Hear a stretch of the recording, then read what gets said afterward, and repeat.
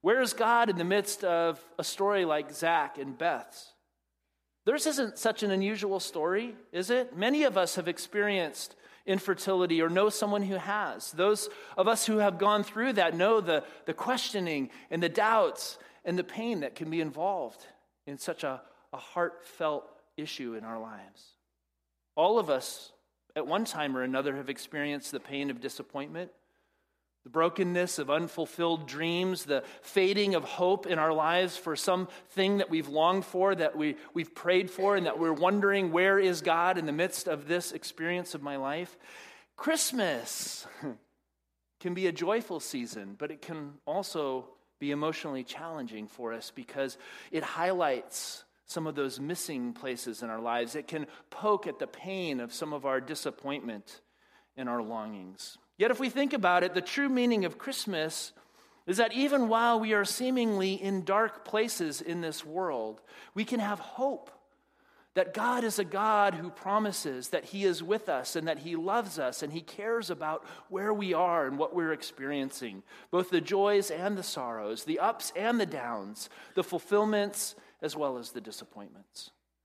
It's at Christmas time that we have the opportunity to learn again that God knows and is aware of our pain and our struggle, and He has a plan to bring hope in the midst of the darkness of our lives. You see, the story of Christmas is intended to remind us of this hope that God brings in the gospel message. Gospel simply means good news in the midst of a world filled with bad news. And boy, do we have a lot of bad news these days.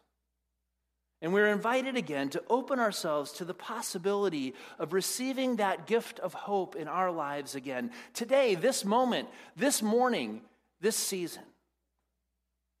That's what the season of Advent is really all about. It's a season of anticipation. The 4 weeks leading up to Christmas is a time of remembering that the people of God through the centuries have been a people who have anticipated the fulfillment of God's promise in their lives. They've hoped beyond hope that the God of the Bible is real, that the God of the Bible is trustworthy, that His faithfulness is able to carry us through some of the most difficult and seemingly lost places of our lives.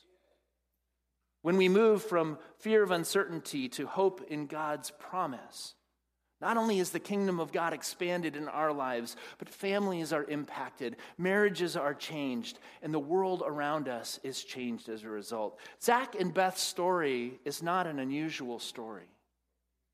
But what is unusual about Zach and Beth's story is that the story of Christmas actually begins with their story. Would you turn with me to the Gospel of Luke, chapter 1. If you want to follow along in the Bibles provided, it's on page 1587, and we'll also have the words on the screen. In chapter 1, verse 5, it says, "In the time of Herod, king of Judea, there was a priest named Zachariah, who belonged to the priestly division of Abijah, and his wife Elizabeth was also a descendant of Aaron. Both of them were righteous in the sight of God, observing all the Lord's commandments and decrees blamelessly. But they were childless because Elizabeth was not able to conceive, and they were both very old.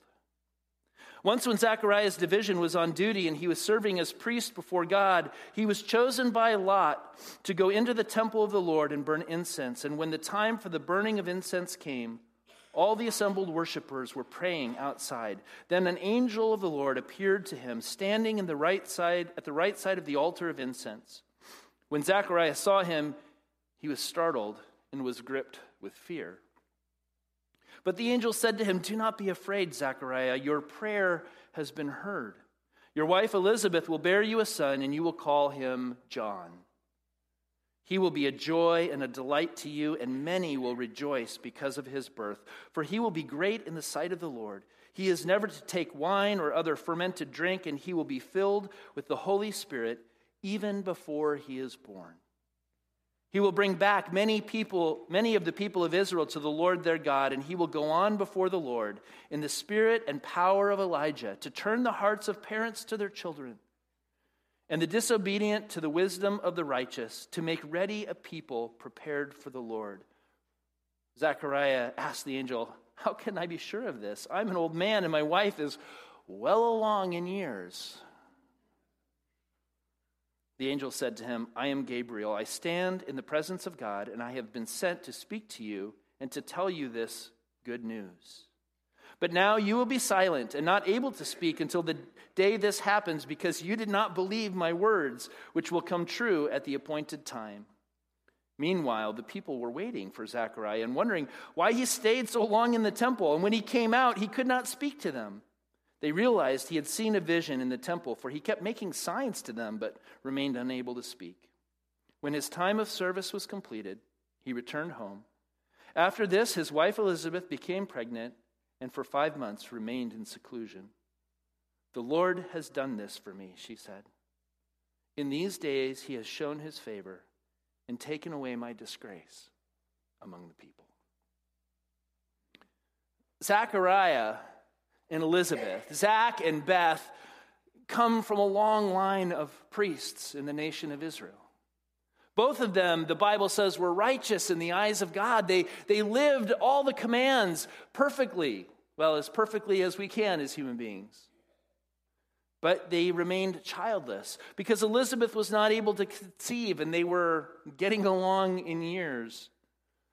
Now, we have to understand that childlessness was both a personal issue and a social issue for a couple in these days in Israel. For an Israelite, it was part of God's promise to bless the nation and to bless the whole world by providing heirs for them. They were to multiply and to be a blessing as God blessed them. And to be without children, and especially without sons, was very difficult and was experienced as shameful and even disgraceful in that society. Do I have favor with God? Why has he not blessed us with children? Is there something wrong with me? What have we done? Where is God? And why is he not responding to our prayers? Many people today struggle with this issue of infertility as well. Tammy and I went through years of infertility, and we know personally the difficulty and the challenge of seeking God in the midst of this longing, this hope for a child, and not being able to conceive. And what does it say about us? And what does it mean? And where is God in the midst of our lives? It's a very challenging, difficult thing to go through. Yet there's also a larger pattern of life that's illustrated by the story of Zach and Beth. Life doesn't always work out the way that we hope it will. A friendship falls apart. Someone we're in love with breaks up with us and breaks our heart. A job evaporates and we experience long periods of looking for work that never materializes. Or our young adult children grow up and make less than optimal choices for their lives. An illness strikes our body, or our parents get divorced and we experience that they can't care for us in the way that we need or want anymore. And sometimes we even have to go live somewhere else. See, many of these life circumstances can cause us personally to feel a sense of shame or a sense of disgrace, that somehow there's something wrong with us because life isn't working out the way that we hope or the way that we long for. Do we have God's favor or not? Does he even care about our lives? We wonder, is there something wrong with me? Yet in the midst of our uncertainty and our doubt as human beings, Christmas comes and is about the reminder of hope, of God breaking into the darkness of our world. At Faith Covenant Church, we want to be a church this year that again rediscovers the true meaning of Christmas, that even while we are seemingly in places of darkness, we can have hope that God's promises are true, and they are true for you, and they're true for me, just as they were for Zach and Beth, and that his promises can and will be fulfilled in our lives. Zach and Beth's story reminds us, though, that there are two things that can often get in the way of receiving that gift of hope. Those two things are fear and doubt. The angel of the Lord appeared to Zechariah, and it says he was gripped with fear. I mean, well, who wouldn't be afraid, right? Some angelic being manifests itself in the middle of worship, and you're like, whoa! But I think there's a deeper meaning here, too, that often we pray for God to reveal himself in our lives, and when he does, I think one of the risks is that we can shrink back in fear. Because God often challenges our assumptions and shatters our own expectations for what we think our life should be, what we think we want out of life, what we want on our Christmas list. And often God's gifts to us come in radically different ways than we would expect or anticipate. And too often I think we become afraid that when we don't get what we think we need or want, that God is somehow punishing us. God is somehow against us. God isn't showing us his favor, because if he did, wouldn't he give us what we most deeply want and long for? But the angel came to Zach and he said, "Don't be afraid. Your prayer has been heard." Sometimes I think we spend so much time thinking about what we want on our Santa list that we don't spend as much time thinking about what we want on our prayer list. We come to this time and we start asking each other, well, I need ideas for you for Christmas, and what do you want me to get, and what do you want for Christmas? And we spend a lot of time thinking and planning and talking about what we want on our Santa list and what we want to buy for Christmas. But how many of us actually spend a lot of intentional time creating a prayer list and bringing those requests to God and saying, God, this is what I'm hoping for. This is what I'm longing for. And persistently and trustingly bringing those requests to God and allowing him to speak into our lives about what he wants to provide for us in his mercy and his love and his grace. The angel said to Zach, "Your wife Elizabeth will bear you a son, and you'll call him John. He will be a joy and delight to you, and many others will rejoice because of his birth." See, this is a reference to the fulfillment of the promise going back to the people of Israel all the way to Abraham, like we said before, that God would bless them and they would be a blessing to the whole world. And now Zach and Beth were going to receive a child that they had prayed for, but it wasn't just to overcome their disappointment. It was going to be a gift to the whole world. That many people were going to be blessed because of this gift that he was giving to them. And of course, we know in retrospect that John came as the forerunner to the Messiah, the one who would come to prepare the hearts of the people to receive the gift that God was bringing into the world. The prophetic promise, interestingly enough, goes all the way back to the Old Testament promises of God. Here's an interesting thing about the story of Zach and Beth. If you look at verse 17 of that chapter 1 of Luke there, where he talks about the prophecy of this son that he's going to be given, it says, "And he will go on before the Lord in the spirit and power of Elijah to turn the hearts of the parents to their children and the disobedient to the wisdom of the righteous, to make ready a people prepared for the Lord." Now, if you were a good Israelite, you would recognize that that's a quote from an Old Testament prophecy. If you turn back in your Bible just a few pages into the Old Testament, you don't have to go back very far. It's just this thin little thing to the last book of the Old Testament of Malachi, to the last verse of the book of Malachi in chapter 4, verse 5. We see that the closing of the Old Testament canon, as we have it, lists this final prophecy from Malachi. It says, "See, I will send the prophet Elijah to you before the great and dreadful day of the Lord comes, and he will turn the hearts of the parents to their children, and the hearts of the children to their parents, or else I will come and strike the land with total destruction."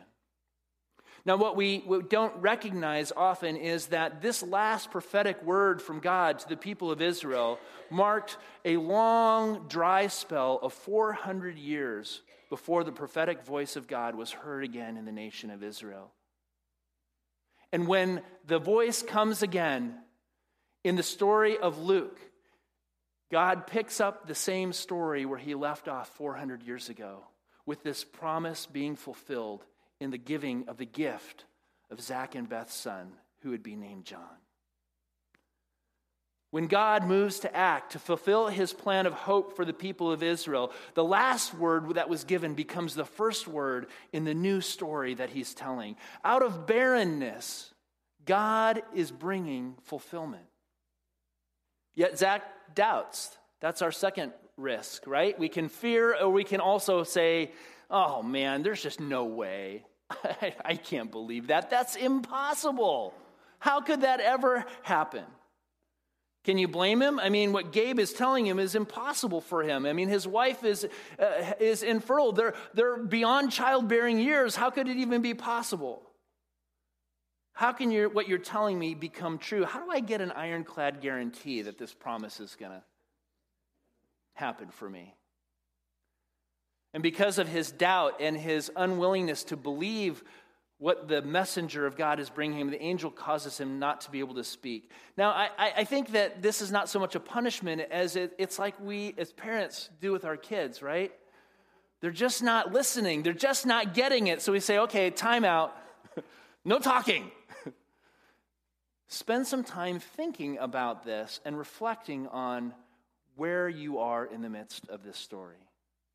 Zach, think about this God that you're talking about. This is the God of the impossible. This is the God of your fathers and your mothers who brought you out of the land of Egypt, who rescued you from slavery, who led your people through the desert for 40 years and led them into the promised land. Are you really wanting to question whether this is possible for God or not? What about for you or for me? What sign from God are you looking for this Christmas? What is it that God could do in your life that would make you pay attention? What is it that if God were to show up in some specific way would allow you to put your fear and your doubt aside and to again believe that God wants to bless you with a gift of hope again this Christmas season? If he did, if God showed up, if God gave you a sign, would you even believe it? Or would you just write it off as, oh, that's not possible? God could never do that for me. Are you willing to put aside your fear and doubt this season to receive the gift of hope that God has for you again? I love Elizabeth's perspective that she shares at the end, right in verse 25. When she gets pregnant, she turns around and she says, "The Lord has done this for me. In these days, he has shown favor and taken away my disgrace among the people. The Lord has done this for me." This was a statement of faith. She could have just as easily believed that it was, some, tweak of biology, right? Well, we just happened to get pregnant. But no, she believes that the message that God gave to her husband was true and that God had done this for them. Fear, doubt, disgrace, disappointment are turned into freedom and excitement and rejoicing as Zach and Beth's family are impacted in impossible ways because of their trust in the God of the Bible. And their blessing is a sign of God's blessing to the whole world. God has done this for them, but God has also done this for you and for me. We are to receive the gift of hope through the encouragement of the story of Zach and Beth, because God has used their struggle to manifest his promise of hope into the darkness of the world. How does God want to impact your family this Christmas?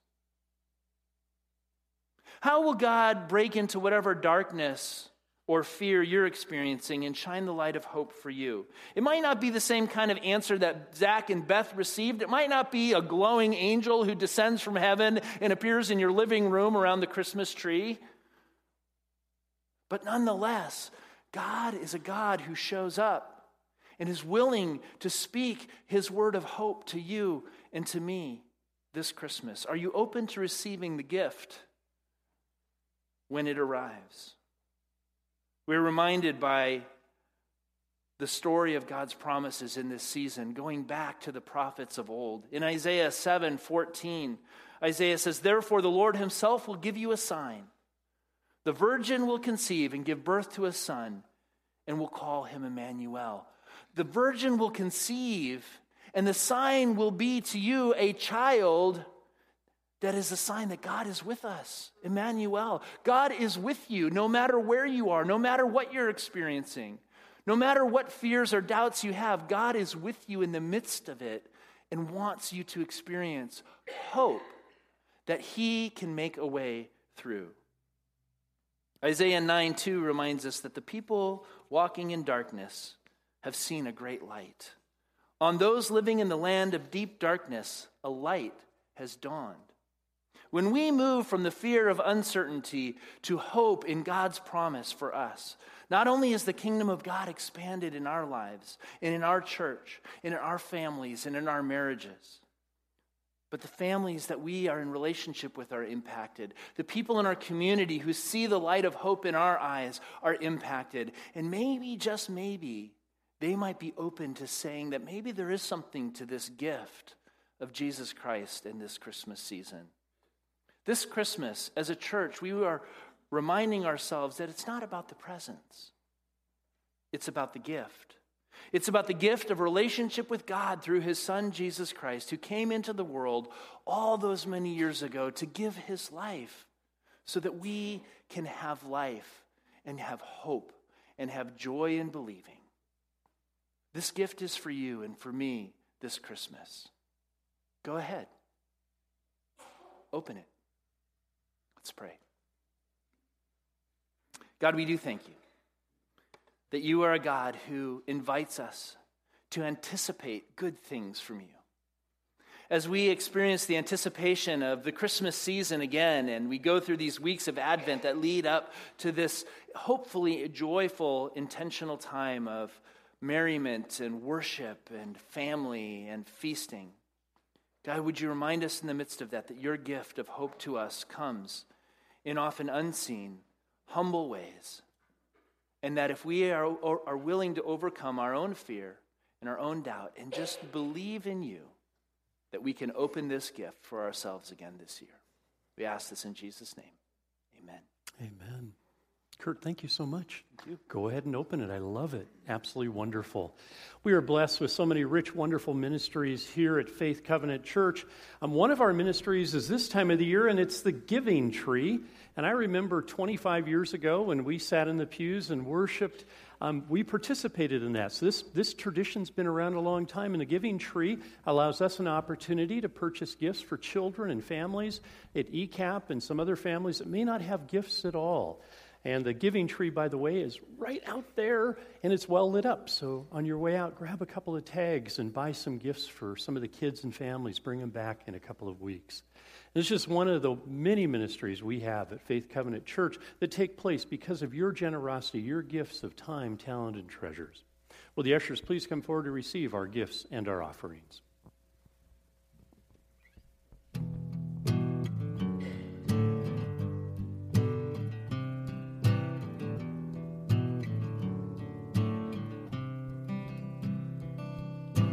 There must be more than this. Oh, breath of God, come breathe within. There must be more than this.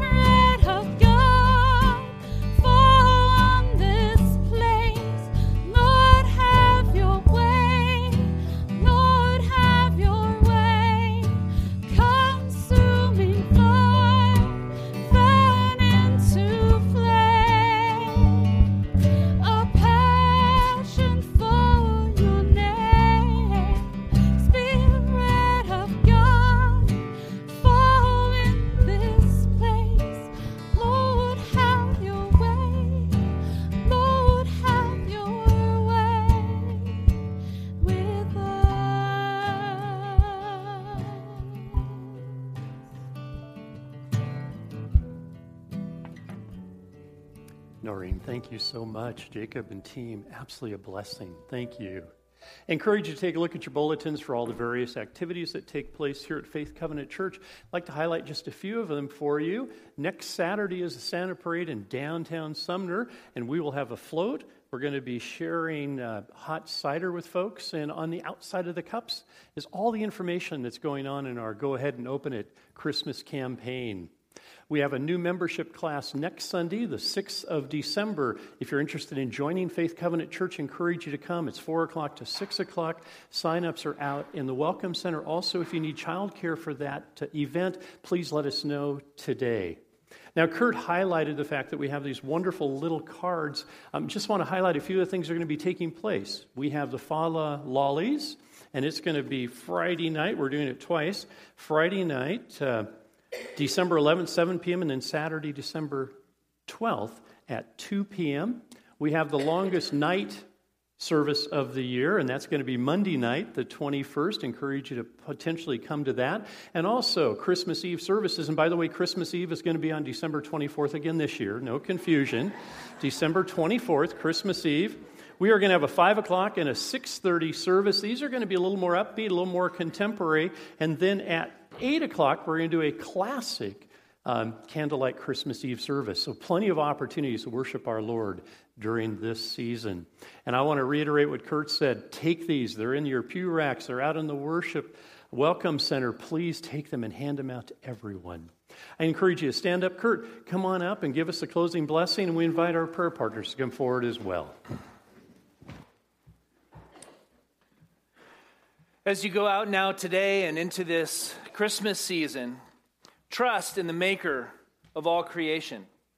Honor God with an enormous faith and extend yourselves in love, for no one lives beyond the Spirit's reach, and because of Jesus, we can have hope. Amen. Go with God's peace.